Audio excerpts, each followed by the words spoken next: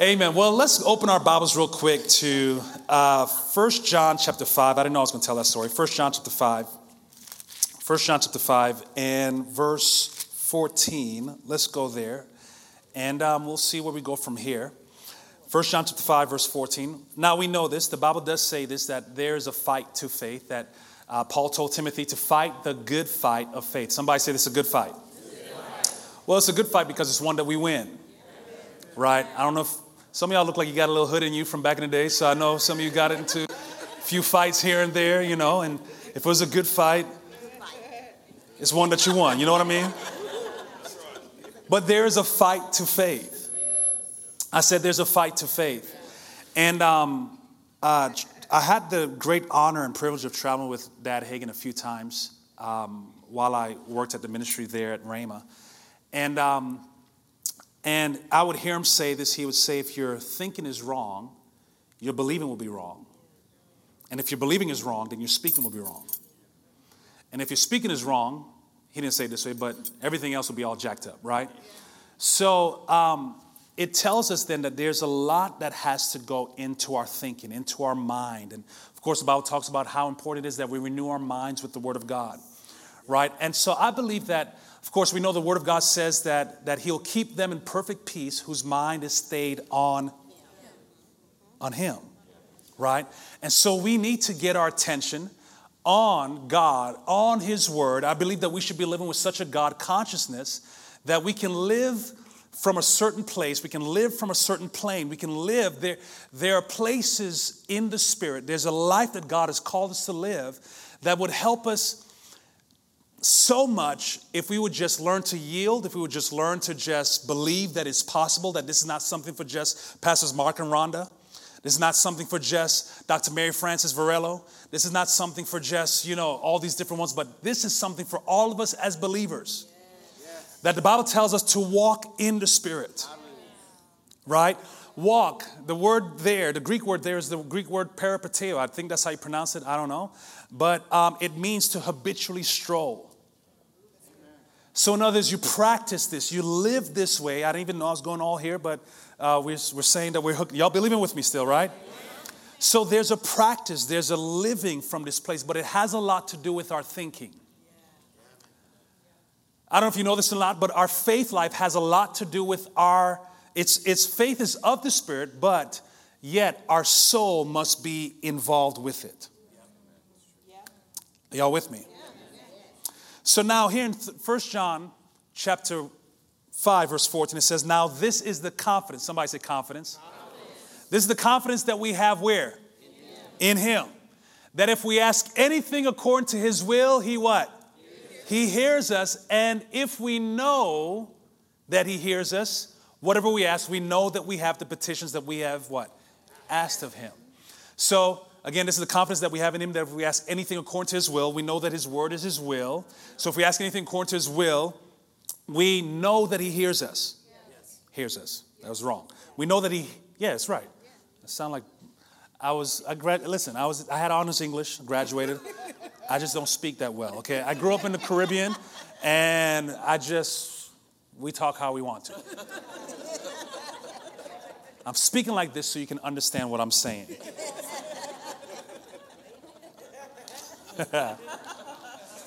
So if we know that He hears us, if we're confident, if we are aware that He hears us, whatever we ask, we know that we have the petitions that we've asked of Him. So there's this issue of God consciousness, that if we know, know means to be intimately acquainted. If we know that He hears us, we know that if we ask anything according to His will, He what? He hears us. But it's not enough to know that He hears us. But if we know that He hears us, then we know that we have the petitions that we've asked of Him. Now, what has happened is that our soul has been so conditioned because of religion, because of the past, because of the things that comes into our ear gates and our eye gates. I mean, come on, we could just go back a few years. I had to come strong in our church on some things, and I'm an equal opportunity offender. So, I mean, because we're just like this church. We're a multiracial, multicultural church. I got Democrats, Republicans. Isn't that amazing? That we can all serve God. I knew I wasn't going to get as many amens. No, them people of the devil. But what Jesus said is, by this shall all know that you're my disciples, not by how well you pray, not by your, well, I'm not going to go too far with that. But anyways, there was a whole lot of things, and the devil just tried to creep into the church, and things were happening, and the mindset, and I started to question how good of a pastor I was, because I am like, I've been teaching the word, and these people,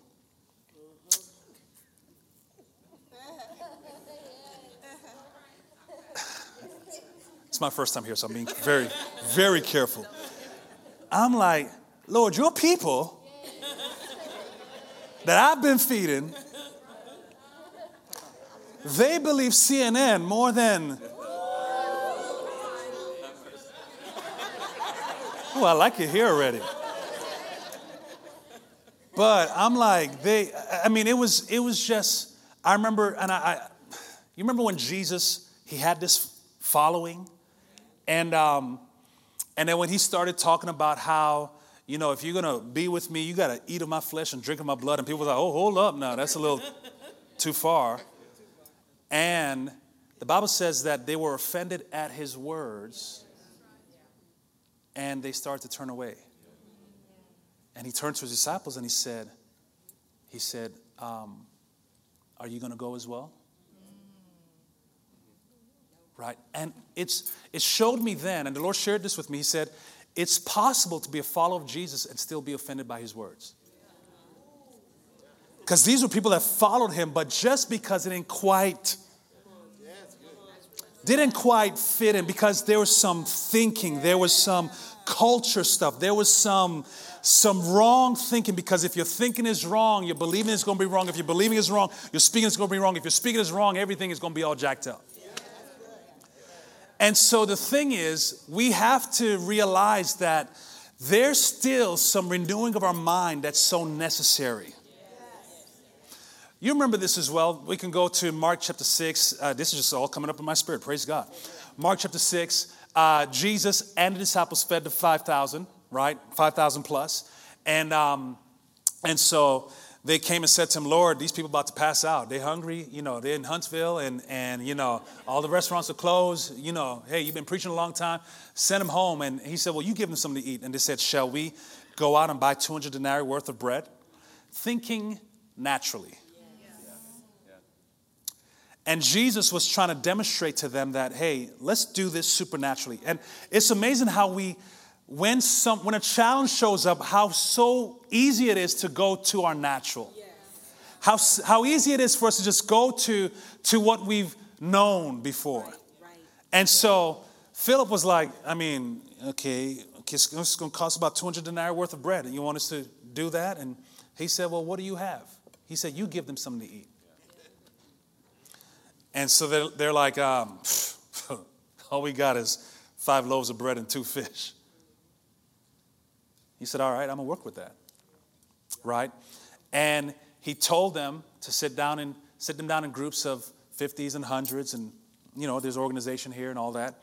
And he lifted it up to heaven, blessed it, broke it, gave it to the disciples. And they took part in this miracle. Are y'all with me? They took part in this miracle. So some time goes on, then Mark chapter 8. Let's just turn there. Mark chapter 8. I believe it starts in verse 1. Now, how come you didn't tell me I was going to go here earlier?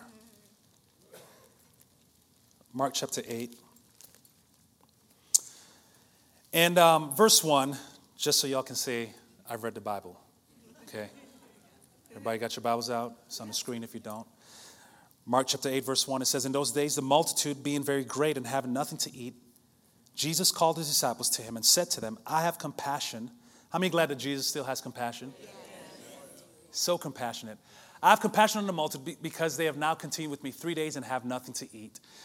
And then it says, and if I send them away hungry to their own houses, they will faint on their way, for some of them have come from afar. Then his disciples answered him, how can one satisfy people with bread here in the wilderness?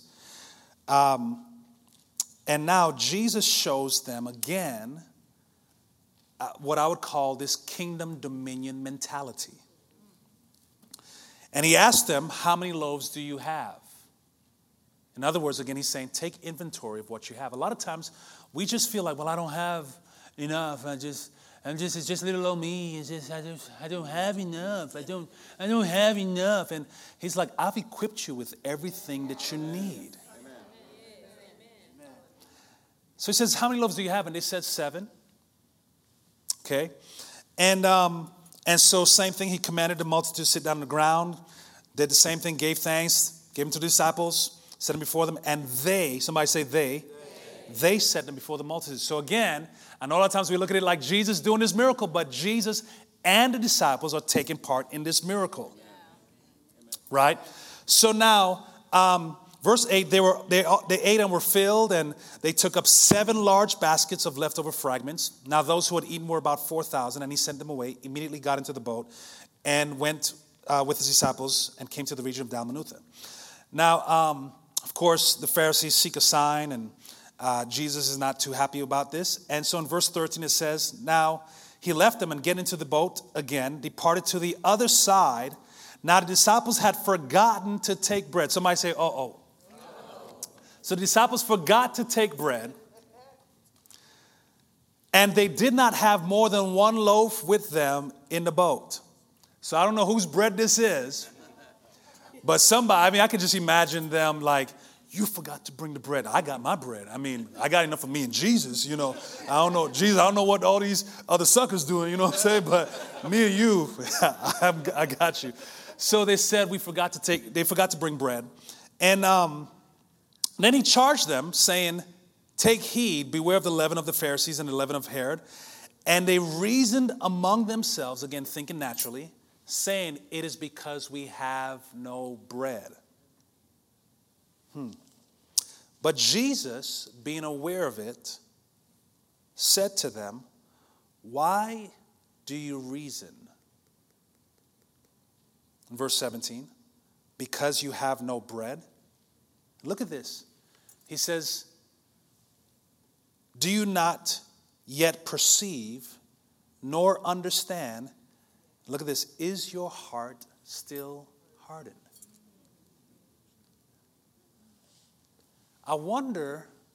Makes me wonder, how often can we still have some hardened hearts in some areas? Because we just look at things naturally.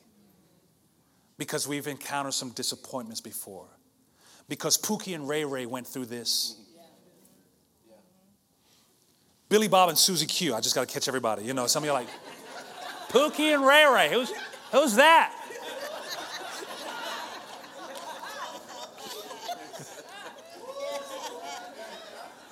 But I'm sorry.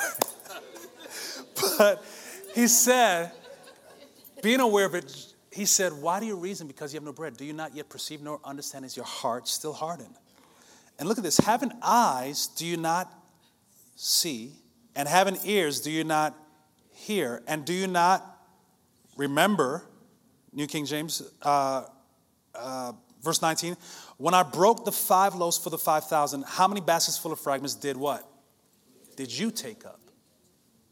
And they said 12. Because I love it. I love how Jesus is demonstrating that I'm not just a God of enough. I'm a God of too much. I'm a God of more than enough. I can take what you have, and everybody can be fed, everybody can have, can be full, can be satisfied, and still you have extra. Amen. So they said, well, we took up 12. And then he goes on to say, when I broke the bread for the 4,000, how many leftover, or he said large leftover fragments, I think it is. How many large baskets full of fragments did you take up? And they said, 7. And he said this. He said to them, how is it you do not understand? Y'all still here with me? I forgot to celebrate y'all for being here, even though they talked about some storm that was coming and school is closed tomorrow and virtual and all that. Must be nice. Must be nice. He said, how is it that how is it that you're not getting this? You were there with me. You took part in this. not just, we didn't struggle to have this done, but we didn't have to dip into the budget.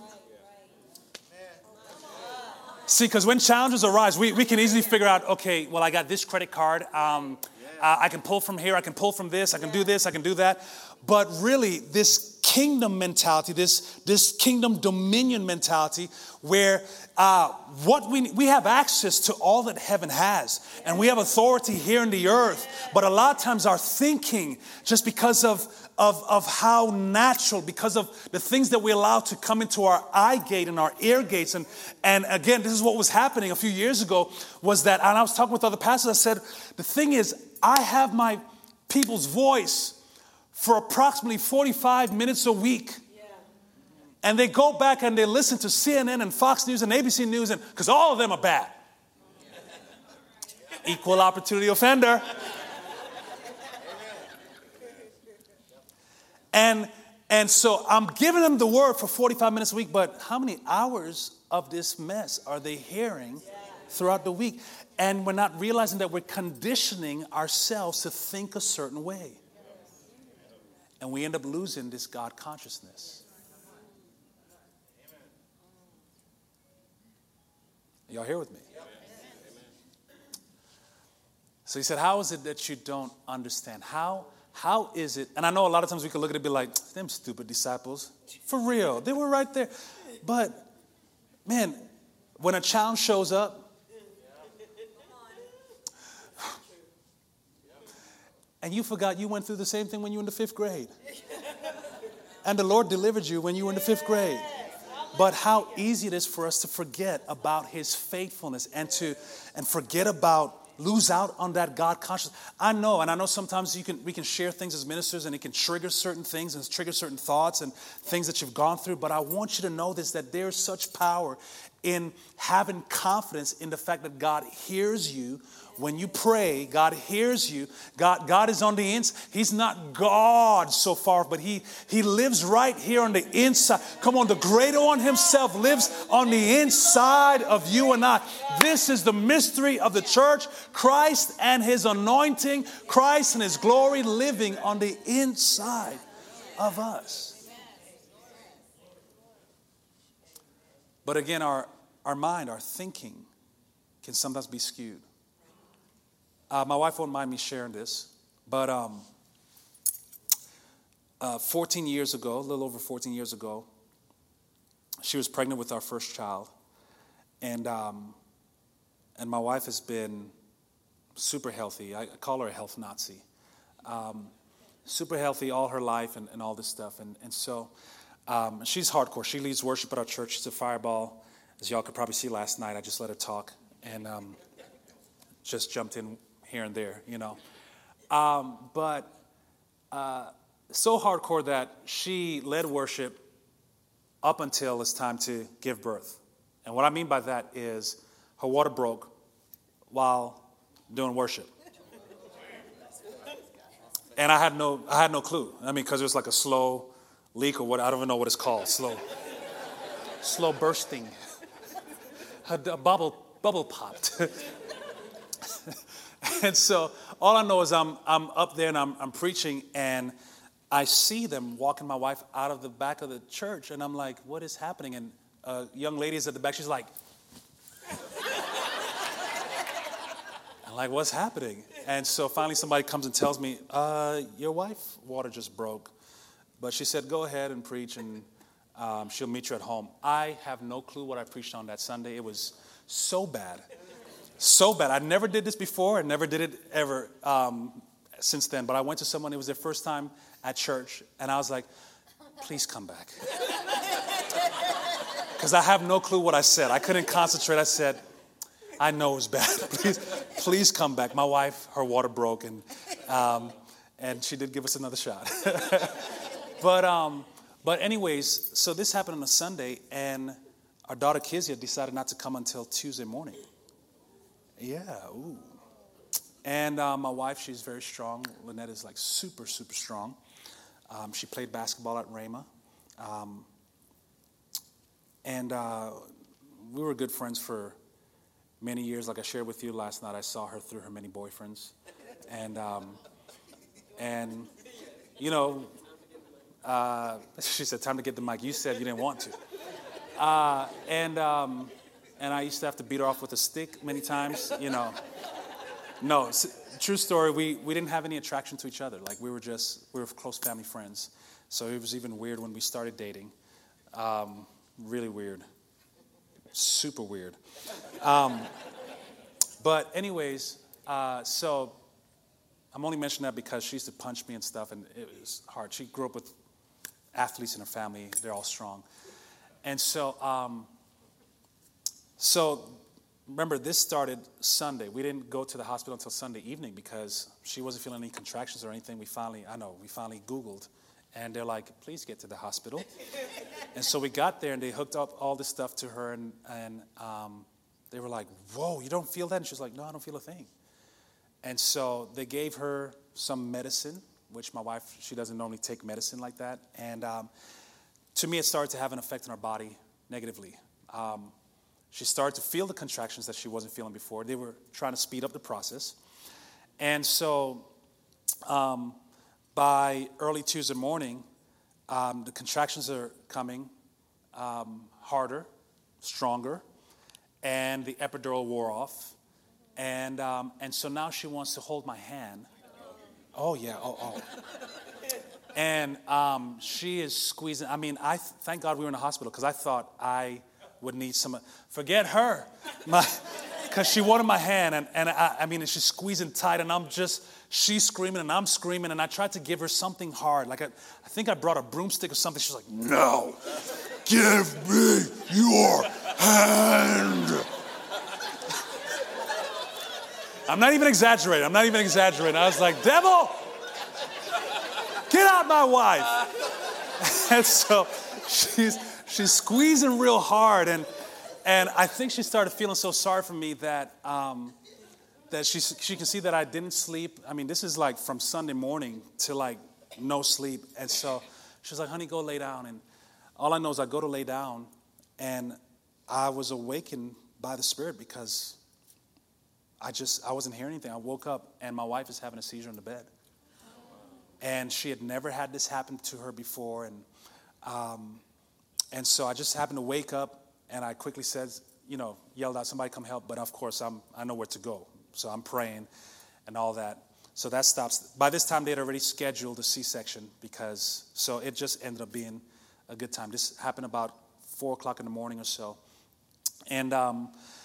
And so then on the operating table, she's talking to me, and she's like, honey, I can feel it coming on again, right after they put something in her again. And there she is on the operating table with another seizure. Now, again, this had never happened. I'm not saying this to scare anybody. I'm sharing with you, with however much time I have left. Again, there's a fight to faith. Yeah. This might be one of those fat men in a barbed wire type of message, a point here, point there. But we'll all come together and bring it back in. And so that wasn't even the greatest fight. The fight that we had to fight was after the fact, because there was such a flurry of thoughts that came to my wife. I mean, I thought, honestly, the thoughts were coming to my mind, oh my gosh, what if my wife dies? I'm going to have to raise this girl by myself. Who am I going to marry? I mean, that fast. Like, seriously, I can't take care of this girl. I'm a pastor. I can't be single like this, with a girl. I mean, then how many women are going to be? I mean, and then what do I decide? And, that's how fast the brain works. Yes. Right now, there's all kinds of signals coming to your brain. Some signals are like, do I like this guy? No, I don't know. Maybe I do. I don't know. How tall is he? And it just all kinds of thoughts are coming in, right? And the brain moves just like that. Like in just like that, all those thoughts started coming. And so I had certain thoughts to deal with, but then afterwards she had thoughts. She wasn't bonded with our daughter. And then not just that, but I would say for months just about, this demonic attack on her mind, like fear that tried to grip her. Constantly. There were the amount of times we had to go to the emergency room when I knew that there was nothing wrong with her. but because she could feel something, because the mind tells you that something is wrong. And if we kept looking, something would eventually show up. And this is why 2 Corinthians chapter 10 talks about how we should capture every thought. Every thought is important. Not one thought, not one idle. Jesus said, Psalm says, oh, how I hate vain thoughts. Right? So every thought is important. And this is why Jesus was saying, wait, is your heart still hardened? How is it that you still don't understand? How is it? And here's what happens is that we do forget. I think that's why it's so important to just remember, thou shalt not forget the Lord your God, for it is he who gives you the power to get wealth. Beware lest when you come into this land that you didn't build and that's been filled with furniture that you didn't put in there, that you start saying that I, by the power of my hand, that I did this. No. It is your God that gave you the power, right? So there's a whole thing that we need to do to remember. This is why in the Old Testament, I'm not saying we got to go back to the Old Testament, but this is why they would set up these altars, these monuments, so to speak. I know we have the names of God, but really they were places that they would set up, that they would erect. Can I say that? That sounds like Pastor Hagen now. But there were places that they would build up, so to speak. And I believe that every time they walk by, they would say, oh, that was the time where Jehovah Jireh. That was the time when the Lord provided. The Lord that sees and provides. That's the Lord my healer. That's the Lord my banner. That's the Lord, right? And they remember. And a lot of times we just tend to forget. And so when we don't give attention, my son, give attention to my words. Incline your ear to my sayings. There's some attention because there's some kind of outward force that is trying to get your attention. I hope I'm helping somebody. There's outside, there is an enemy that is constantly trying to get your attention. Girl, you know they don't like you at that church. And bringing all these thoughts. Because there's something that's trying to get your attention. That's trying to get you to incline your ear to their sayings.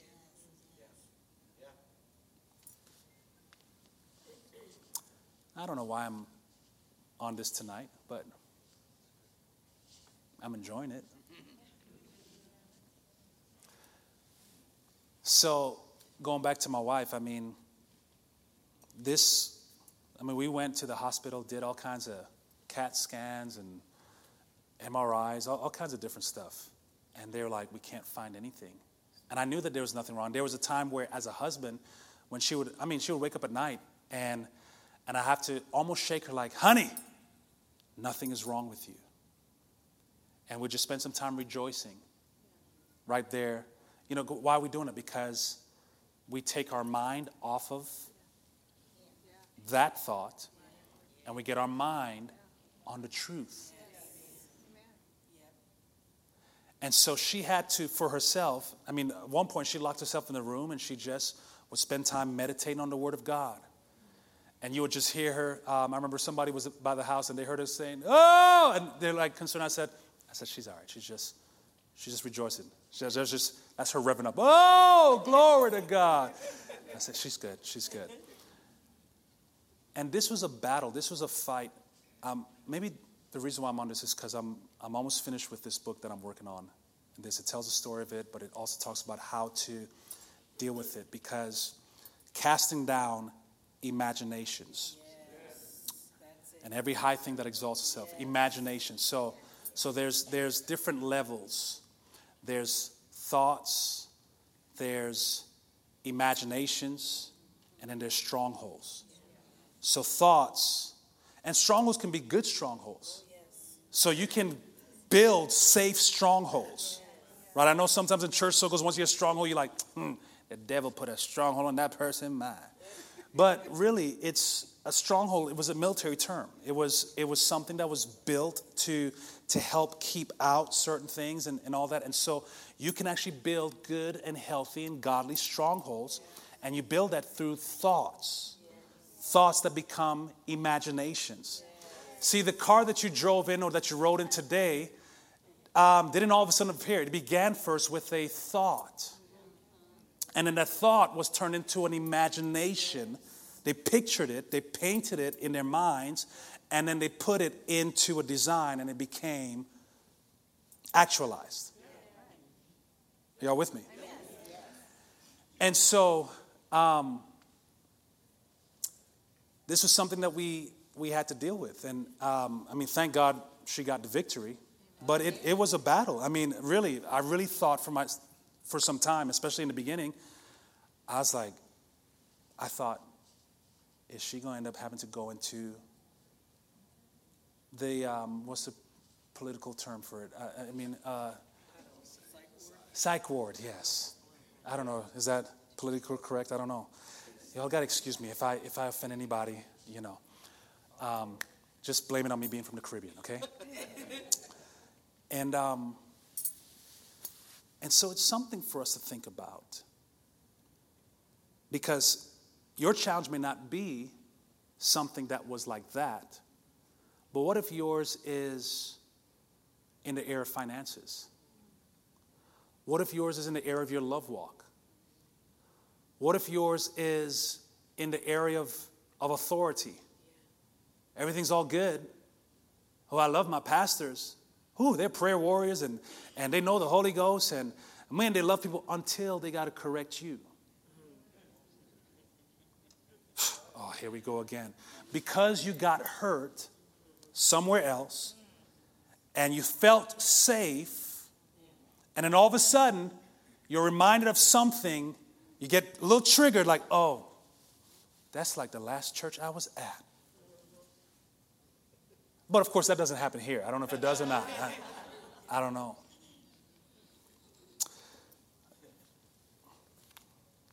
I didn't even open my notes, did I? Let's go to Matthew chapter 6. Y'all still doing all right? Matthew 6.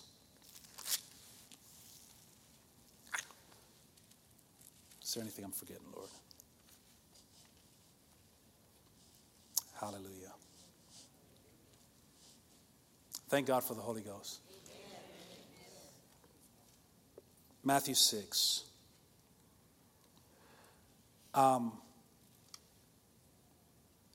Because people sometimes act like, well, I can't do anything about that. Well, you can. You make the choice. It's just that you have to retrain yourself to, again, capture every thought. Every thought that is not in obedience to the knowledge of Christ. Casting down imaginations. I look at it this way, swatting it down. Right? One of my favorite things to do, my wife made me retire from basketball. Never played professionally. Wasn't good enough. I don't want my kids to know that. But one of my favorite things to do was actually to swat, to block a shot. But to swat it down so hard that it would cause anybody that came, that I was defending, that they would think twice before shooting it. And so they would alter the shot. So my goal was, anybody that I'm defending, I'm going to let them shoot, but I'm going to swat it down so hard that they'll think twice before doing it again. I believe that we can swat down thoughts so hard that the devil will think twice before, like, oh, that thought didn't work on them. Because he ain't all that smart.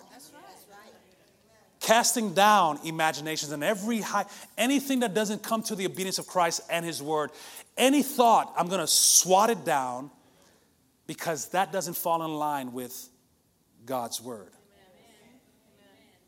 Y'all with me? Yes. Capturing every thought. So again, every thought is important. Every thought is important. Every thought is important. And so in Matthew chapter 6, verse 31, it says, therefore do not worry, saying. I think King James says, therefore take no thought, saying. So we are the ones that take thoughts. You can't stop thoughts from coming to you, but you can choose what you do with those thoughts. Take no thought. How do we take those thoughts? Saying. Well, what are we going to eat? What are we going to drink? What are we going to wear? Take no thought, saying. Well, what if they don't love you at that church? Well, what if this? What if that? Because the mind is absolutely powerful. I know we're spiritual beings, but spiritual beings. It's going to come out right. I know we're spiritual beings, but this is the threefold nature of man. We are spirit. We possess a soul. I know you guys are taught well here, and we live in this body. Right? With our spirit, we contact the spirit realm. We contact God. With our soul, that's where our mind, our will, our emotions are. Right? And our body, that's where we contact the physical realm and, our taste, touch, sight, smell, hearing. Did I catch it all? Whatever. Okay, good. But really, there's a fight between, if I could say it this way, between the flesh and the spirit as far as who controls the soul. Because whoever controls the soul controls your destiny. Right? And so this is why we have to give attention to the Word of God, develop our spirits to be stronger than our flesh, so that way we can control, because again, whoever controls your soul controls your destiny. Right? So in every situation, there's a choice. And it's just about which part is stronger, which one is more influential to you. And we do this every day. For instance, today, how many of you went to work today? Let me see, show of hands. All right. How many of you felt like going to work today? Show of hands. Not as many. But isn't it amazing that though your flesh didn't feel like going, you made a decision to go. You didn't feel like going, but you made a decision to go because you're like, well, if I don't go, they might write me up, or I might be docked pay, or I might miss out on this promotion, right? And we do this, same thing, I know we all love each other here, but it's just like if somebody kind of gets on your nerves, I mean, you have the thought, do I deck this person? Do I, what's that, Lord? You said to slap him, Lord? Is that you? Give me a better interpretation, right? You make the choice. Like I'm not going to give in to my flesh. My flesh is telling me cuss him out. Well, I don't really know how to cuss him out. Well, I can learn real quick, right? And you make the choice. Am I going to side in with my flesh, or not? Is my soul going to side in with my flesh, or is the soul going to side in with my spirit? Does this make sense? And so we do this every day. And so Jesus said, take no thought saying. Take no thought saying. So again, if your thinking is wrong, your believing will be wrong. If your believing is wrong, your speaking will be wrong. If your speaking is wrong, everything's going to be all jacked up. But like Dad Hagin taught us, you can school yourself into faith. And so sometimes we share this and people think like, well, that just seems so far-fetched. That just seems so hard, so far away, and you don't know what I'm dealing with. You have no clue what I had to go through. You don't know what my background is and all that. Listen, there's still hope for you. It doesn't matter what your past is. The past is gone and should be forgotten. The good news is that if you've made Jesus the Lord of your life, you are a new creation in Christ. Old things are passed away. Behold, everything has become new. And you have the authority to take control of your soul. So Jesus said this. There was one time I was reading. Actually, I wasn't reading. We were at another church, and we were in the hotel, and we were just spending some time praying, and the Lord spoke to me. He said, just out of prayer, he said, son, I want you to go back and read Matthew 6. I said, Matthew 6? I know Matthew 6. So I went and read it. I read it fast. He said, now, read it again, but read it slower. And I read it slower, and he said, what do you think I was trying to get across to the disciples? And so as I started reading, I'm not going to take time with this, but what I started to realize was that he was working on their God consciousness, where he would say things like, when you pray, don't pray like the heathen do, right, who think that they'll be heard for their much speaking, but your Father. Right? He just kept saying that, but your Father.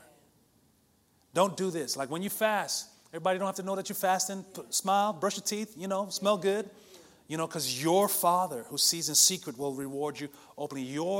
And he's working on all of this. And then he goes on to say this. He says, don't live for yourselves treasures in heaven, verse 19. Treasures on earth where moth and rust destroy, nor where thieves break in and steal. But live for yourselves treasures in heaven, where neither moth nor rust destroys, and where thieves do not break in and steal. For where your treasure is, there your heart will be. Y'all, don't get quiet on me. I'm not about to talk about money, really. I'm not taking up an offering. Relax. There your heart will be also. Right? Verse 24, I guess I'm going to talk about it a little bit since y'all acting like that. Verse 24, it says, I'm just kidding, of course. He says, no one can serve two masters, for either he will hate the one and love the other, or else he'll be loyal to the one and despise the other. You cannot serve God and mammon. You can't serve God and money. Right? It would be different if you say you can't serve God and the devil. Because we'd be like, I don't want no devil. But there's not one of us saying, I don't want no money.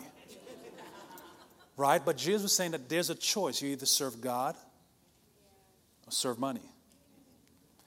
And he goes on to say in verse 25, therefore, I say to you, do not worry about your life, what you'll eat, what you'll drink, nor about your body, what you'll put on. Is not life more than food and the body more than clothing? And he says, look at the birds of the air, for they neither sow nor reap, nor gather into barns, yet what? Somebody say, my Heavenly Father. Yet your Heavenly Father feeds them. Are you not of more value than they? Then he says, which of you by worrying can add 1 cubit to his stature? So why do you worry about clothing? Consider the lilies of the field, how they grow. They neither toil nor spin. And yet I say to you that even Solomon in all of his glory was not arrayed like one of these. Now if God so clothes the grass of the field, which today is and tomorrow is thrown into the oven, will he not, what? Somebody say much more. Much more clothe you, O you of little faith. Therefore do not worry, saying, take no thought, saying, what shall we eat, or what shall we drink, or what shall we wear? For after all these things the Gentiles seek. Look at this again, for your Heavenly Father knows that you need all these things. But seek what? Seek first the kingdom of God and his righteousness, and all these things shall be added to you.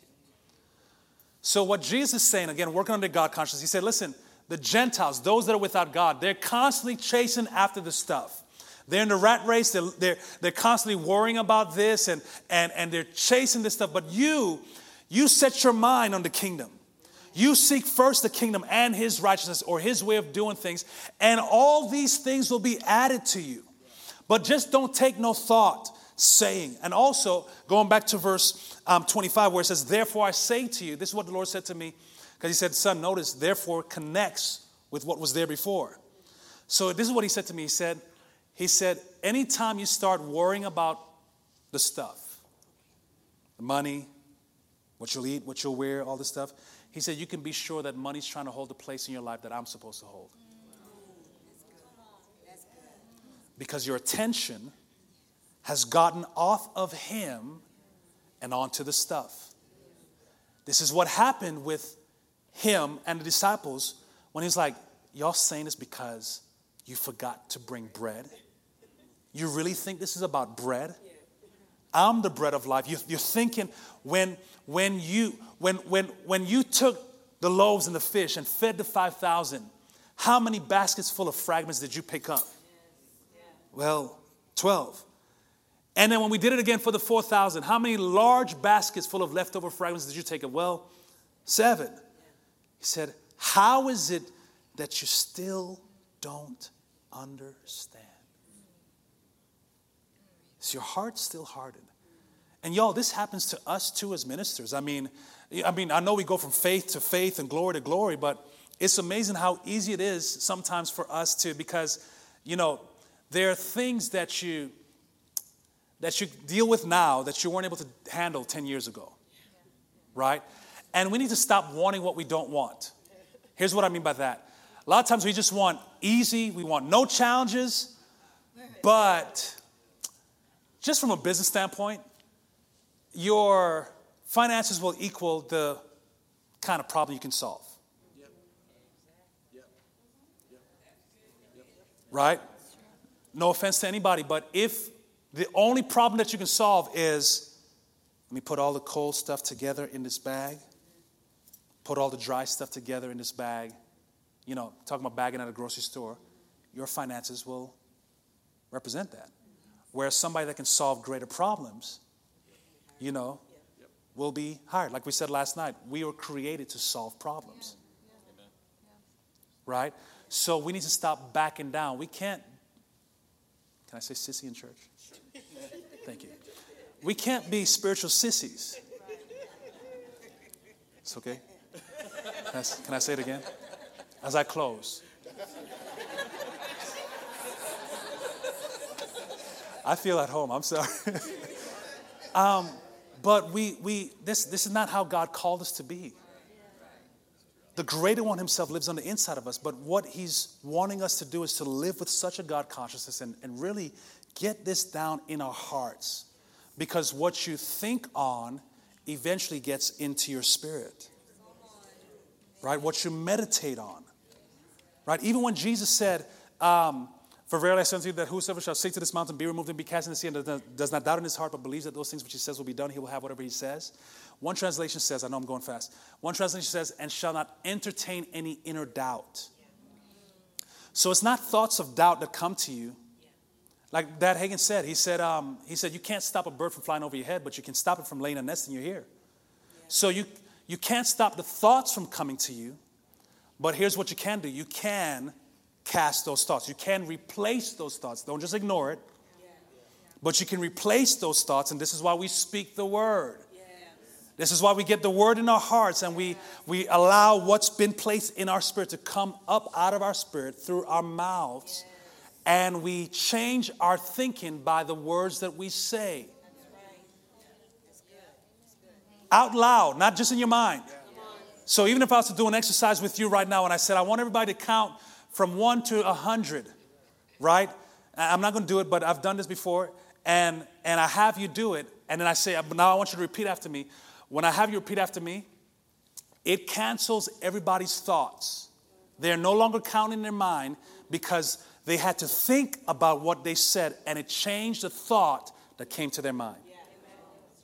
This is why speaking the word of God is so important. This is why speaking, again, we believe and we speak. We have the same spirit of faith. We believe and we speak. So what do we believe? Again, you can school yourself into faith, because if your thinking is wrong, your believing is going to be wrong. If your believing is wrong, your speaking will be wrong. But if your speaking is right, your believing will be right. And your thinking will be right. Because you can school yourself into this place.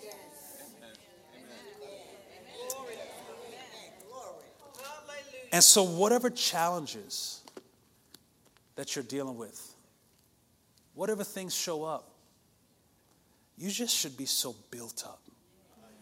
You are taught such good word here. I mean, it would be a shame. It really is a shame if we don't do something with what we're taught.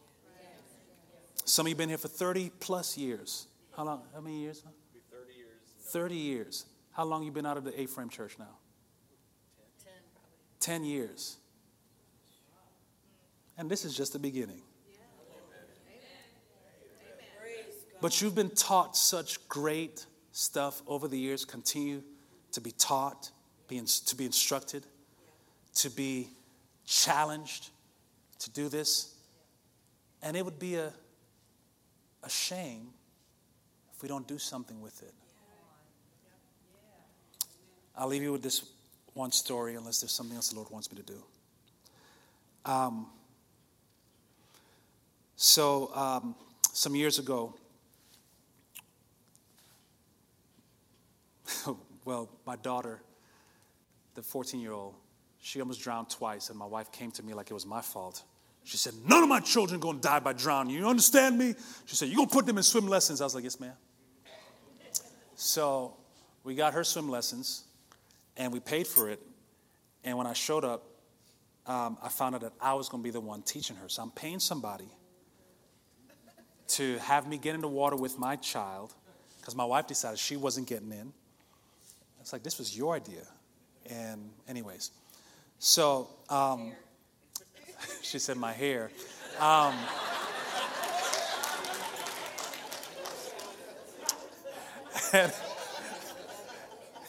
So that's it. All the joys. And I really hated that experience. I did. Because, again, my daughter was so strong, and she looked like I was doing something to her, you know. And they would do stupid stuff. I shouldn't say stupid stuff, but it was like I'm paying money for them to say, point to the wall, Kezia. Where's the wall? Good, point to the wall, Kezia. Right? So that's how we started off. I was like, that's it for the day? And I'm paying these hundreds of dollars. And, okay, now we're going to grab the wall, Kezia. Let's grab the wall. Good, grab the wall, Kezia. 1, 2, 3, 4, 5. And I am there looking at my wife like, this is so stupid. I'm paying them money. They should be doing this, but I'm here doing this whole stupid stuff. So finally, after some years of doing this, about 2 years, she finally learns to swim. I knew that what it was that just fear because she could swim. So now our boys are coming up, and Ethan, I think he was 5 at the time, may have been. May have been 5 years old at the time. And prior to this, she said the same thing. She said, now Ethan needs to go to swim class. I was like, babe, seriously? She was like, yep. And it was the same thing. And so we had to do, after that I said, I'm not doing this again, right? So long story short, I know that he can swim, but fear. So we go to a friend of mine, a pastor friend of ours' house we were ministering at, and they had a pool, and Ethan, he can swim, but, you know, he was swimming in the shallow end, you know, because a lot of people feel confident when they're in the shallow end. And so he's swimming in the shallow end, but all of a sudden, because of, like everybody else was jumping in the deep end, all of a sudden he gets real bold and he starts jumping in the deep end and he's swimming. And we're so proud. We're like, oh my gosh, my boy can swim. Swimming in the deep end, I mean diving. Like, I didn't do that at that age, you know what I mean? So the next week, we're in Louisiana, and actually we got invited over to the Hankins house, Pastor Mark and Trina Hankins' house. And so Lynette is telling Miss Trina, she said, Mom, she said, Ethan can swim. He's doing so great. He can swim. He's swimming in the deep end and all that. And I think at our friend Roddy's house, it was 8 feet deep, I think it was. 8 feet deep. And yeah, he's swimming. And she was like, Ethan, I want to see you swim. And he goes to the diving board, and he gets to the edge, and we're sitting there, and I'm like, my boy's about to make me proud. And he gets to the edge, and he starts going like this, and I'm like, Ethan, what's wrong? I said, you can swim, boy, do it. He said, but it's 10 feet deep. So that's what, it hits me. I'm like, oh, different group of people. All your little friends that can't swim, that was here at the house too, are saying, careful, it's 10 feet deep. I said, Ethan, last week you were swimming in 8 feet deep. Could you touch the bottom? No. I said, what difference does it make then? He said, oh. And he jumped in and swam. And I thought to myself, that's just how a lot of believers are. Like, you got through one test before. You couldn't touch the bottom back then. But all of a sudden, because it's just a little bit more challenging, it's like, no, I can't do it. It's 10 feet deep. And it's like you couldn't touch before. Why not just jump in and just go ahead and just enjoy this life of faith? Come on, because you've been built up. You got the Word of God on the inside of you. Come on, hands have been laid upon you. You've received impartations from being here at this church. Why not go ahead and jump on in? Stop backing down from challenges. Amen.